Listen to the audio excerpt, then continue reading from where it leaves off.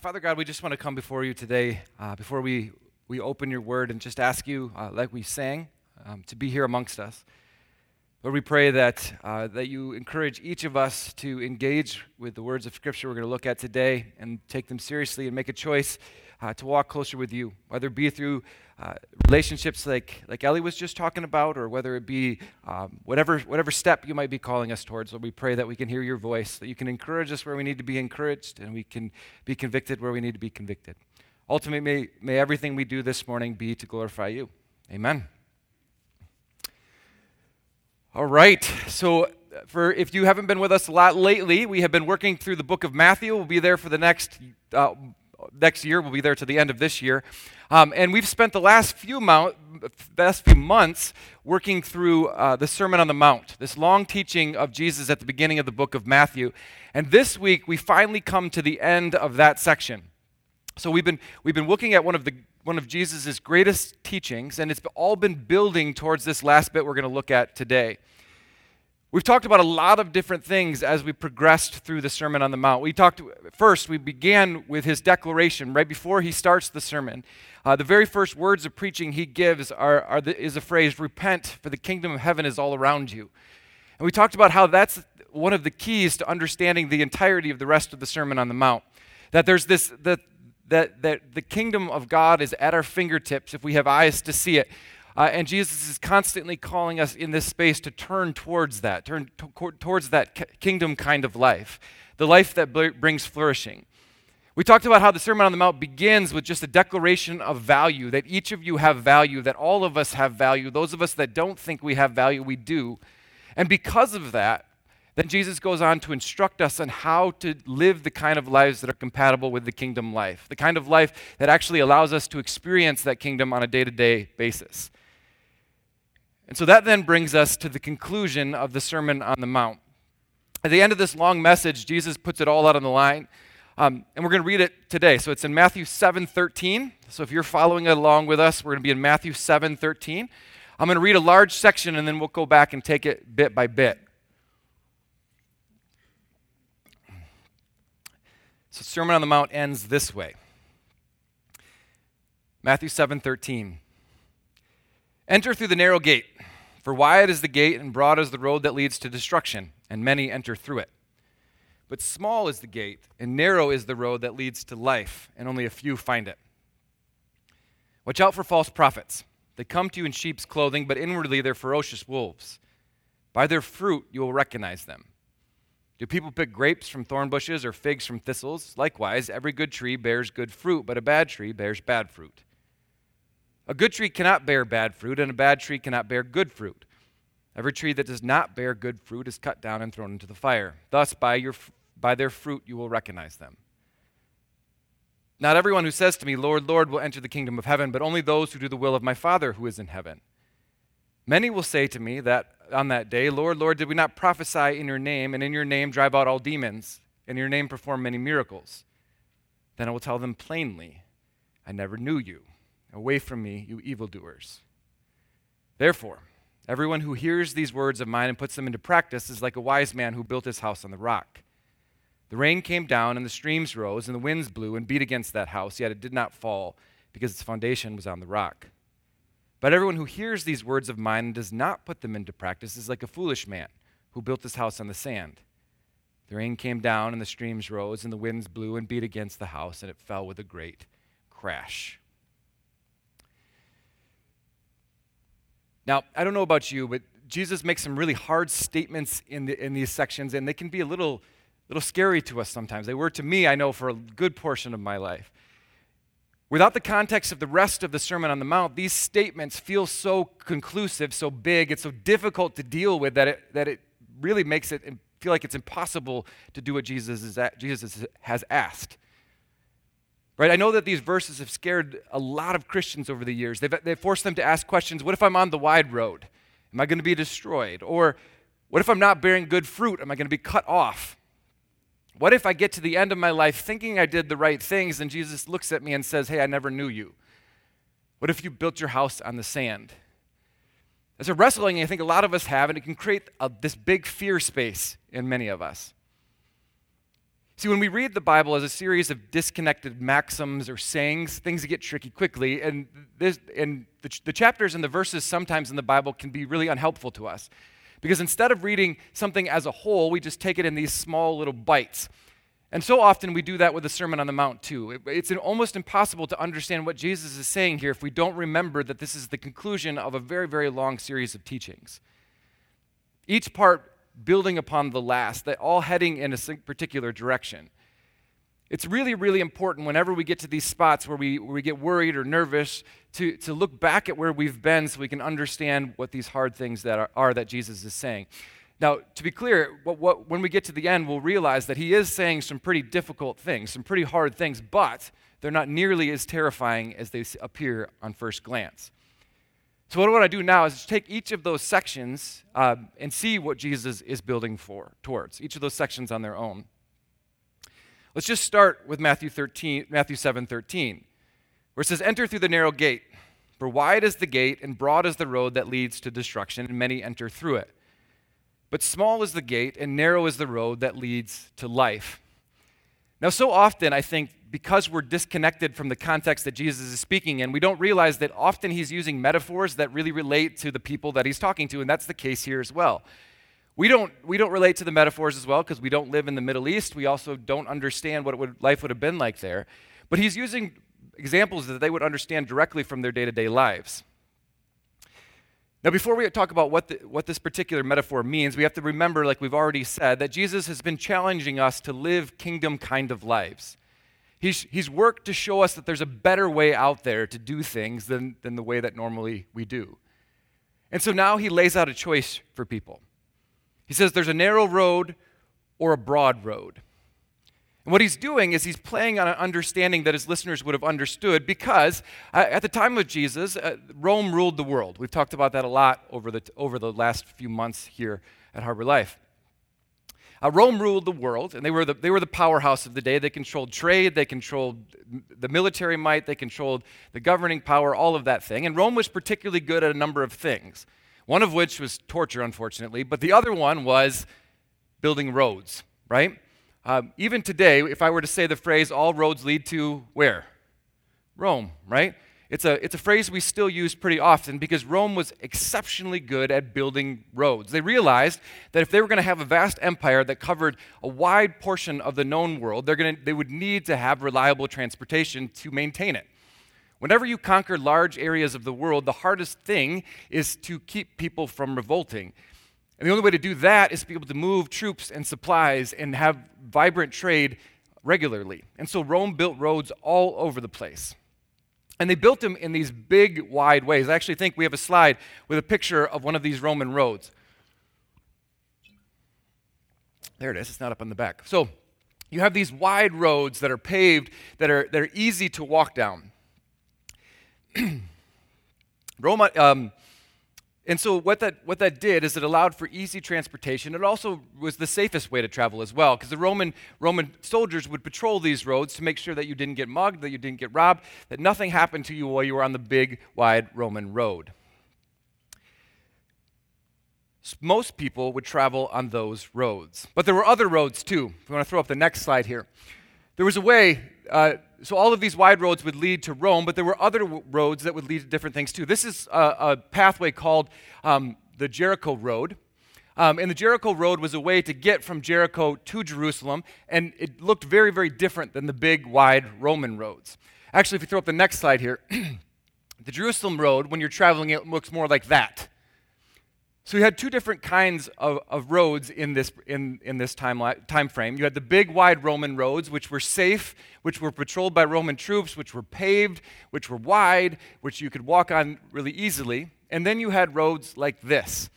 Now, this is the Jericho Road. It was led from Jericho to Jerusalem. And as you can see, it's not very wide. It's actually really thin. There are portions of it, I'm told, because we have some pastors who've walked this road before. There are portions of it that you go single file and you're basically on the edge of that particular road. It's not an easy one to walk. You're stepping over rocks. You're trying to find your way through it. And unfortunately, because as you can see, there's nooks and crannies all the way through there, there are a lot of places for people to hide, right? So on the Roman roads, you don't get mugged because there's Roman soldiers there. There's not places to hide. On the Jericho road, you might. It's actually where the story of the Good Samaritan is told, right? So it's a harder road to walk. It's more dangerous. It's trickier. All of those things go into the Jericho road. So what Jesus is doing here is he's comparing those two kinds of roads to help us understand what it looks like to live in that society. Right? Rome represents the world. Roman culture permeated everything. They were the empire. There was a Roman way of doing things, and in many ways, doing things the Roman way was easier. It made trade easier. It made culture easier. The Roman way seemed easier. And so many people just took that, whether it was walking on an actual road or just doing things the way Rome did it. To not push back against that big system was the easier way of doing things. But what Jesus is saying is if you choose that way, he's not necessarily saying don't walk on the Roman roads, but he's saying if you choose the Roman way of life, that's where you'll get. That road will lead to Rome, which in what he said throughout the Sermon on the Mount as well, leads to destruction. Because though the Roman way was easier in many cases, it was really depraved culture. It wasn't the godly way of life. On the other hand, whereas the wide road Roman culture leads in that direction, the Jerusalem road, the Jericho road, might be narrow, might be harder, but it doesn't take you to Rome, it takes you to God, is what the metaphor is trying to say. Though he contrasts this wide, easy way of walking with this smaller, harder way of walking. One, though, leads to life, the other to destruction. Which leads right into the next part of what he's saying. Matthew 5:17, watch out for false prophets. They come to you in sheep's clothing, but inwardly they're ferocious wolves. By their fruit you'll recognize them. Do people pick grapes from thorn bushes or figs from thistles? Likewise, every good tree bears good fruit, and a bad tree bears bad fruit. A good tree cannot bear good fruit, and a bad tree cannot bear good fruit. Every tree that does not bear good fruit is cut down and thrown into the fire. Thus, by your fruit you'll recognize them. So because the Roman way of doing things was easier, it cost you to push back on Rome. They made sure of that. There were many who argued, why do things differently than Rome? Why not just give in to that way of life? If God put us here, he must want us to live that kind of way, right? We have a phrase for it. When in Rome, you do what? You do as the Romans do, right? It's just the way of life. It's the way how we do things, which is why Jesus gives this warning. There have always been people in church who argue for a particular way of doing things, and sometimes very, very persuasively. They'll just say, why would we push back against the world in any of these ways? And Jesus calls them then a wolf in sheep's clothing. They look like a prophet. They look like a follower of Jesus. They talk like one, and maybe even in some parts of their lives, they act like one. But I'm sure we all know people who talk the walk, who've gone through all the motions, but their lives are crumbling around them, right? That as you watch them, you realize you're doing all of the right things. You're going to church, you're praying, you're saying the right things, and yet there's a part that when you really get a chance to look behind the curtain, you realize the fruit's not there. Or maybe religion has become the way they can control others. Maybe you've met someone like that. Maybe it's become a real weird hybrid between the Roman way and the Jesus way. Unfortunately, we've seen that too. Maybe the faith is just watered down and situational. What Jesus gives us here is really a two-sided warning. It's a call for us to look at ourselves. Are there areas in our lives where we think we're following Jesus but aren't bearing any fruit? My guess is we probably all have some of those. I know I do. But it's a challenge of Jesus then to say that's probably a time to reevaluate those sections. Are the things I'm doing actually bringing me closer to Jesus or closer to other people, or am I just doing it because I think I'm supposed to? But also we have to ask the question, are there people in our lives who are influencing how we walk or how we talk, but their lives or in our lives aren't producing good fruit? Perhaps it's time then to reevaluate their advice as well. See, there are people in the world who do and say all the right things, and yet don't actually have a relationship with Jesus at all. which is what I think Jesus is talking about when he says, "Not everyone who says to me, 'Lord, Lord,' will enter the kingdom of heaven, but only those who do the will of my Father in heaven. Many will say to me on that day, 'Lord, Lord, did we not prophesy in your name, and in your name drive out demons, and in your name perform many miracles?' I'll tell them plainly, 'I never knew you. Away from me, you evildoer.'" Like I said, I know this passage has caused anxiety for some Christians over the years. It's made them question, what if I'm following Jesus but then get sent away when I stand before him in heaven? Could we think we're following him our whole lives only to come to find that we did it all wrong and then be sent to hell? So again, we got to go back and remember that this comes at the end of the Sermon on the Mount, where Jesus has been talking the whole time about the kingdom of heaven. And as we've said so many times throughout this series, he's not talking primarily about the place we go when we die. It's really, really easy to misunderstand the Sermon on the Mount if we think he's only talking about eternity after death. We've said it over and over again. I know it sounds like a broken record, but I want to make sure that we get this part. He's talking about experiencing the kingdom here and now. So what he's saying then in this particular passage, he's saying that it's possible to come to church, to sing the songs, to say the prayers, and still not know Jesus at all.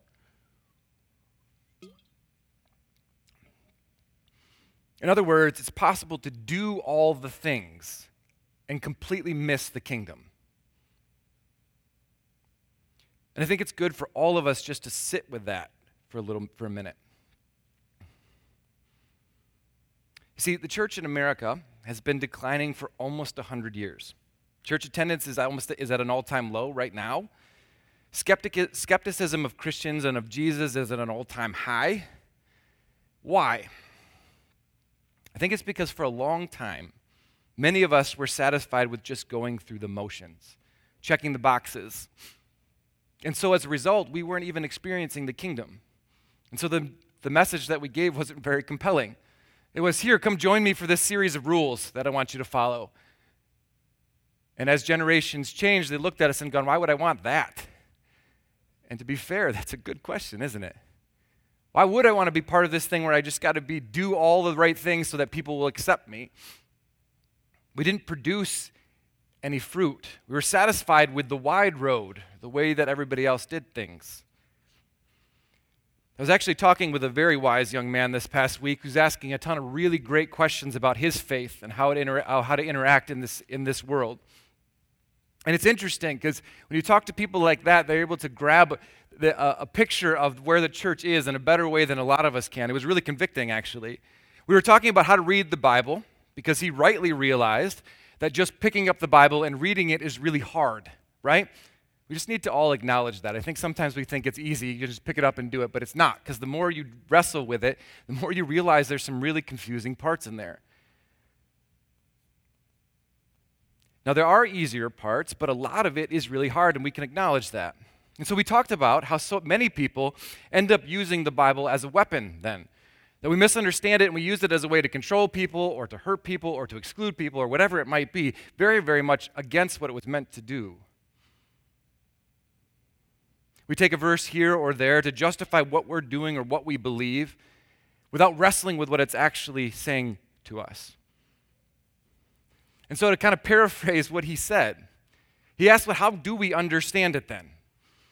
And I gave an answer I thought was okay. I just said that's why we need each other. We need to wrestle with it together, that we need to bounce ideas off of each other. And then he kind of called it to the floor. He says, but if those who have been part of the church for a long time aren't actually wrestling with it themselves, if they aren't wrestling with the hard things that Scripture says, how in the world can they help me? Dang, right? Sometimes students get it better than we do. As he looks at the church, he was able to see some of us haven't actually done the hard work it takes to understand what the Scripture has to say to us. And so how in the world are we supposed to help our younger people understand the good news of Jesus? I think some of the reason the skepticism around the church is so high is because for a long time we just went to church each week. And we said, don't I go to church every week? Don't I read my Bible every morning? Don't I do all the things? And yet we can do all of those things and still not know Jesus at all. We can do all of those things and still miss the kingdom completely. And as a result, then, when times get tough, we get exposed, which is how Jesus ends the entire sermon. Therefore, anyone who hears these words of mine and puts them into practice is like a wise man who built his house on a rock. The rain came down, and the streams rose, and the winds blew and beat against the house, yet it did not fall because it had its foundations on the rock. But everyone who hears these words of mine and does not put them into practice is like a foolish man who built his house on the sand. The rain came down, the streams rose, and the winds blew and beat against the house, and it fell with a great crash. Now, this image is a great one.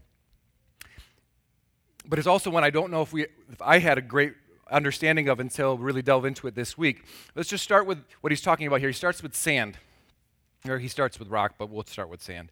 When most of us think about sand, what do we think about? I don't know. I personally think about Lake Michigan because it's got some of the best sand in the world, right? We got a picture of some Lake Michigan sand here, right?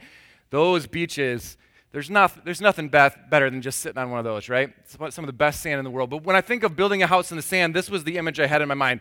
If it wasn't this, it was the next slide, which is just the Sahara Desert, right? These big swaths of sand. But it's very likely when Jesus is talking of sand, he's not talking about this kind of sand at all, because that's not how the sand is in Israel. It's a lot different. More likely, he's talking about a dried up wadi bed. So I've got a couple videos here I want to show you, and I'll talk over them while we put them up. But the first one, a wadi bed in the summer, in the dry season, is very, very dry. You can see that it's flat, it's hard. You can actually see that it's actually pretty clear. I want to pause the video just a second. What you can see is, like in that middle section there, in the middle of dry season, that might not even be a terrible place to put a house, right? The ground's already cleared for you. It's already flat. You might look at it and go, I could go on either side there, but I'd have to move a bunch of rocks and do a lot more work to get it done. And that might be then a great place, you might think, to build your particular house. And honestly, in the dry season, it might be, but no one does, because eventually the dry season ends, and then this is what happens. So if you can see here, all of a sudden, when the rains come down, all of a sudden that nice dry spot that you had that was flat and hard becomes a river. And it can go from dry to river in almost no time. It's kind of a crazy picture, isn't it? And sometimes when the rains come down as well, let's flip to the next one. So that kind of slowly crept its way in, but that's not always the way that it goes. I wanted to use two different images because this one doesn't have the nice flat one the other one did, so I couldn't make that point off this video. But it does show the power sometimes in which the water will come down. The rains come, the storms blow, and that is what you see. So if you imagine that you had built your house on that nice flat sandy place, and then this comes down at you, what's going to happen to your house? Right, it's not going to last long. Because that'll sweep you right away. It'll sweep your house away too. This is most likely what Jesus is talking about when he says, when the rains come, those who built it on the sand would be washed away. Everybody would have realized that a wise person definitely does not build their house in a dry wadi bed, because this kind of thing can happen.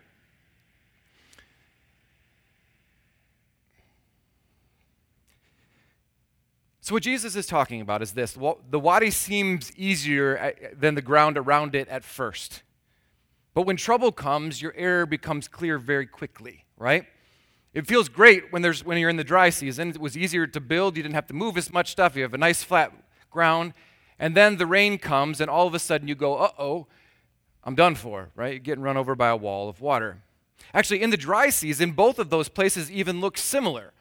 Yet the outcome is dramatically different. The difference between the safe place to build and the unsafe place to build is only a matter of a few feet. The point that Jesus is trying to make is that going through the motions may work when things are calm. It's probably easier place to build your faith life, but if we don't wrestle with the difficult things, when trouble comes, it all falls apart.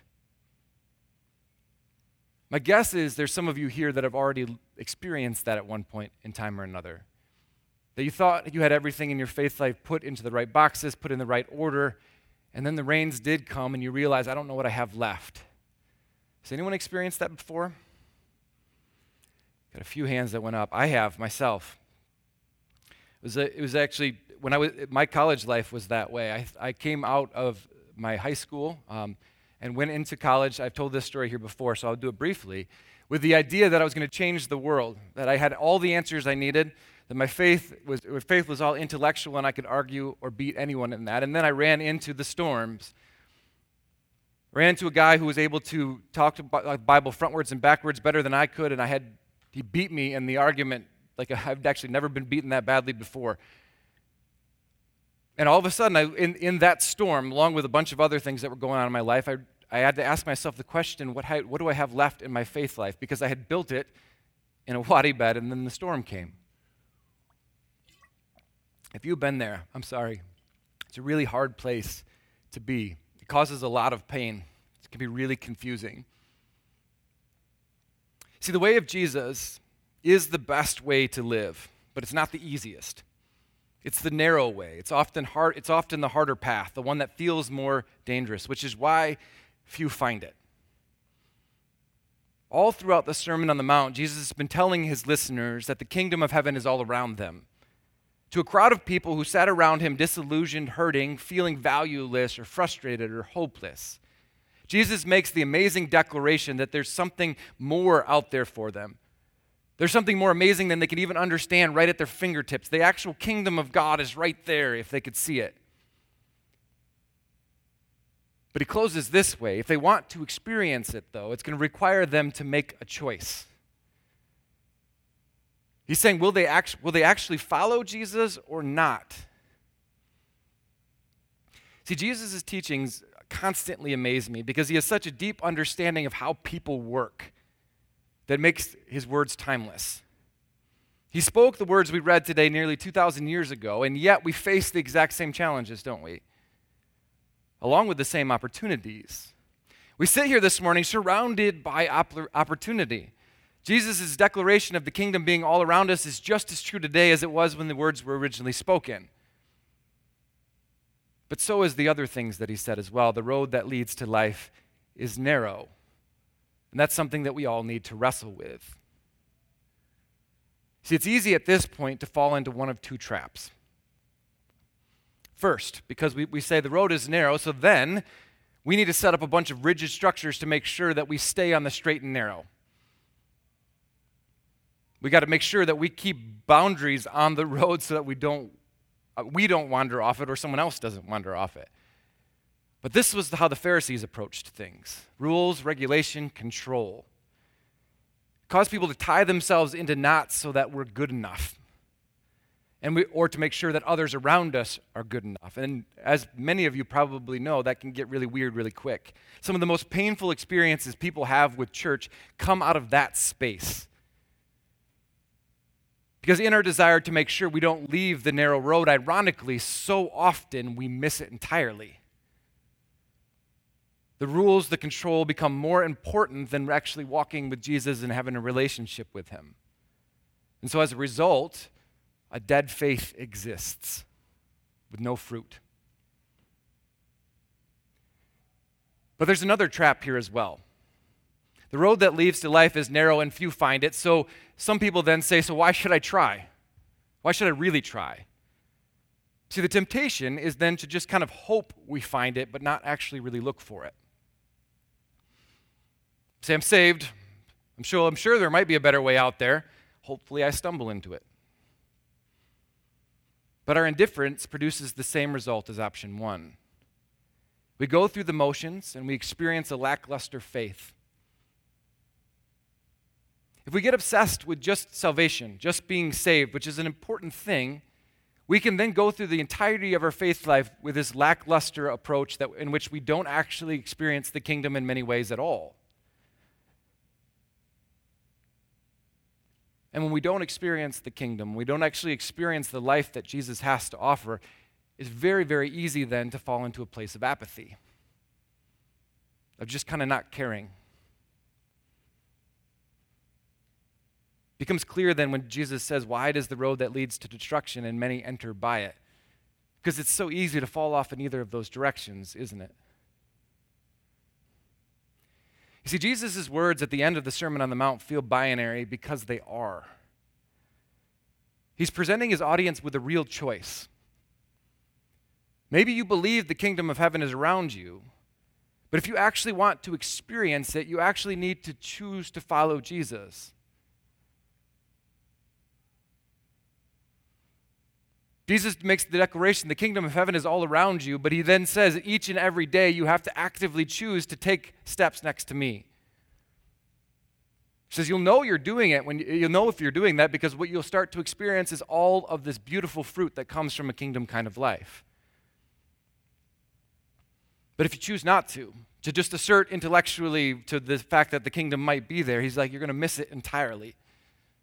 You can do all the stuff, but if you don't actually engage with Jesus, then I never knew you. With all of that said, we acknowledge that taking your first steps on the narrow road are really scary. Like we saw in the picture, the narrow road is not as clear as the wide one appears to be. It doesn't feel as safe as the wide road appears to be. And honestly, it might not be, probably won't be.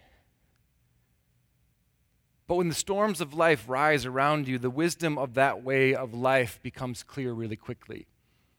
That those of us who are willing to engage and wrestle with what Jesus has to say, but those of us who are willing to deconstruct and reconstruct, to find who Jesus is and walk closely with him, will realize then when the storms come, we have something that persists.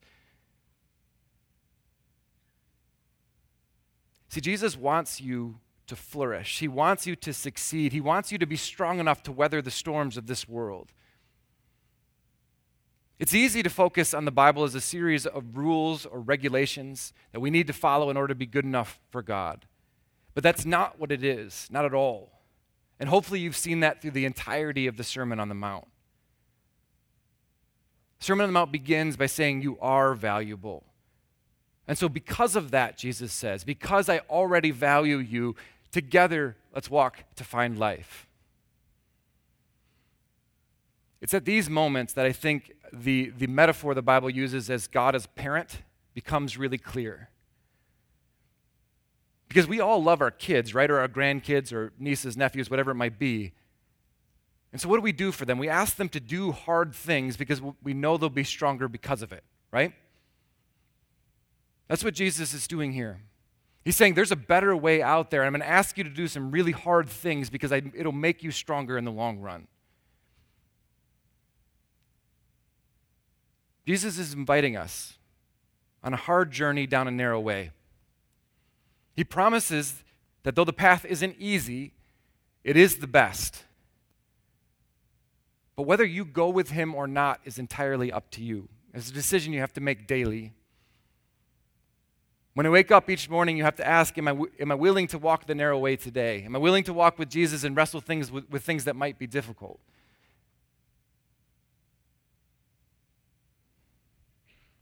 See, wise is the one who hears my words and put them into practice, Jesus says. So we have to ask ourselves the question, are we willing to do that?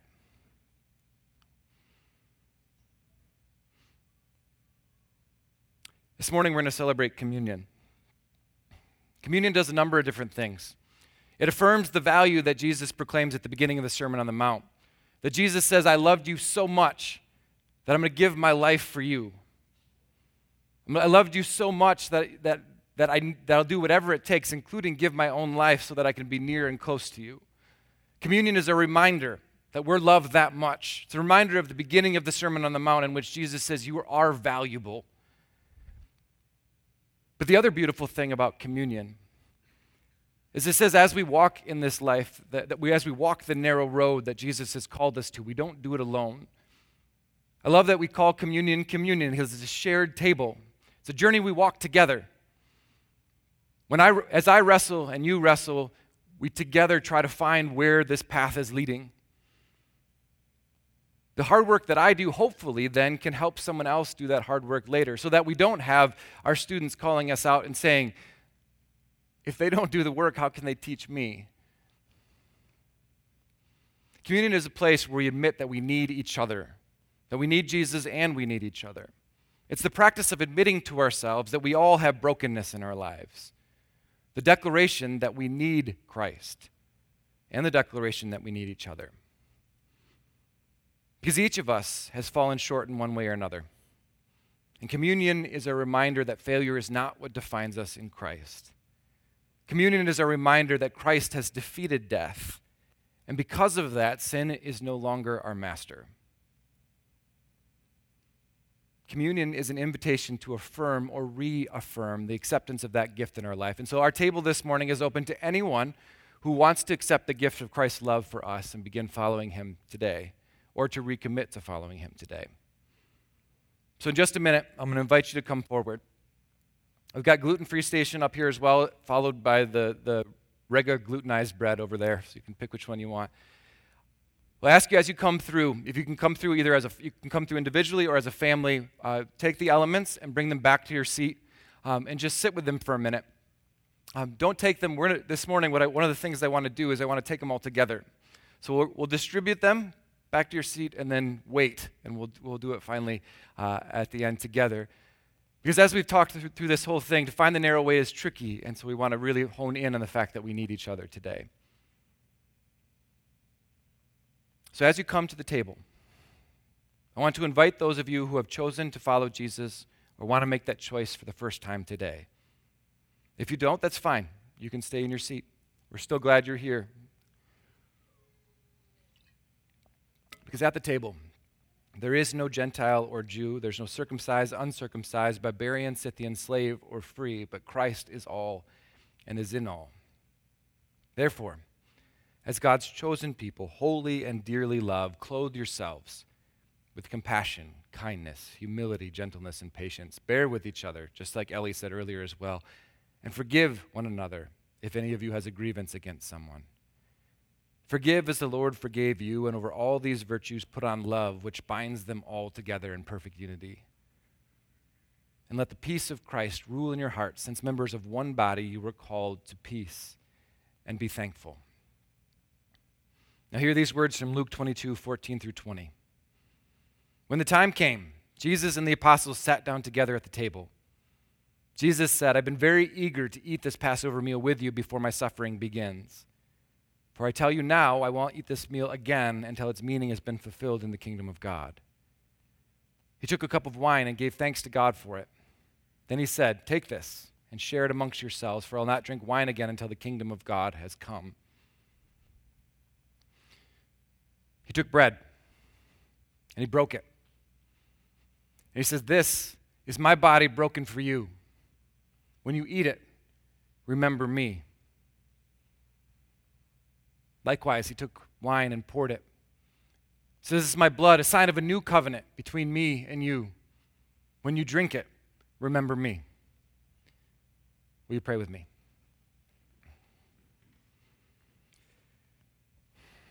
Father God, we just pray this morning as we come to the table that we can focus again on your deep love for us. God, you've asked us to live a certain way, not because you want to hold us back, not because you want to control us, not so that we have to prove that we're worth it, but instead because you already see us as valuable and you want to see us flourish. God, your path is not the easiest. Sometimes it's really, really difficult, and it's scary, and Lord, we pray for the courage to be able to take the first steps down that narrow way. God, we pray that you open our hearts towards each other, that we realize that as we go down the narrow way, we don't go it alone. That we come together at the table under your headship, under your love, so that we can love each other in that way as well. Give us courage to take the steps we need to take this week. Give us courage each day to choose again to follow you. And then, God, we pray that amongst this community here, amongst the worlds that we live in, that we're able to see the beautiful fruit that comes when we choose to follow you. Amen.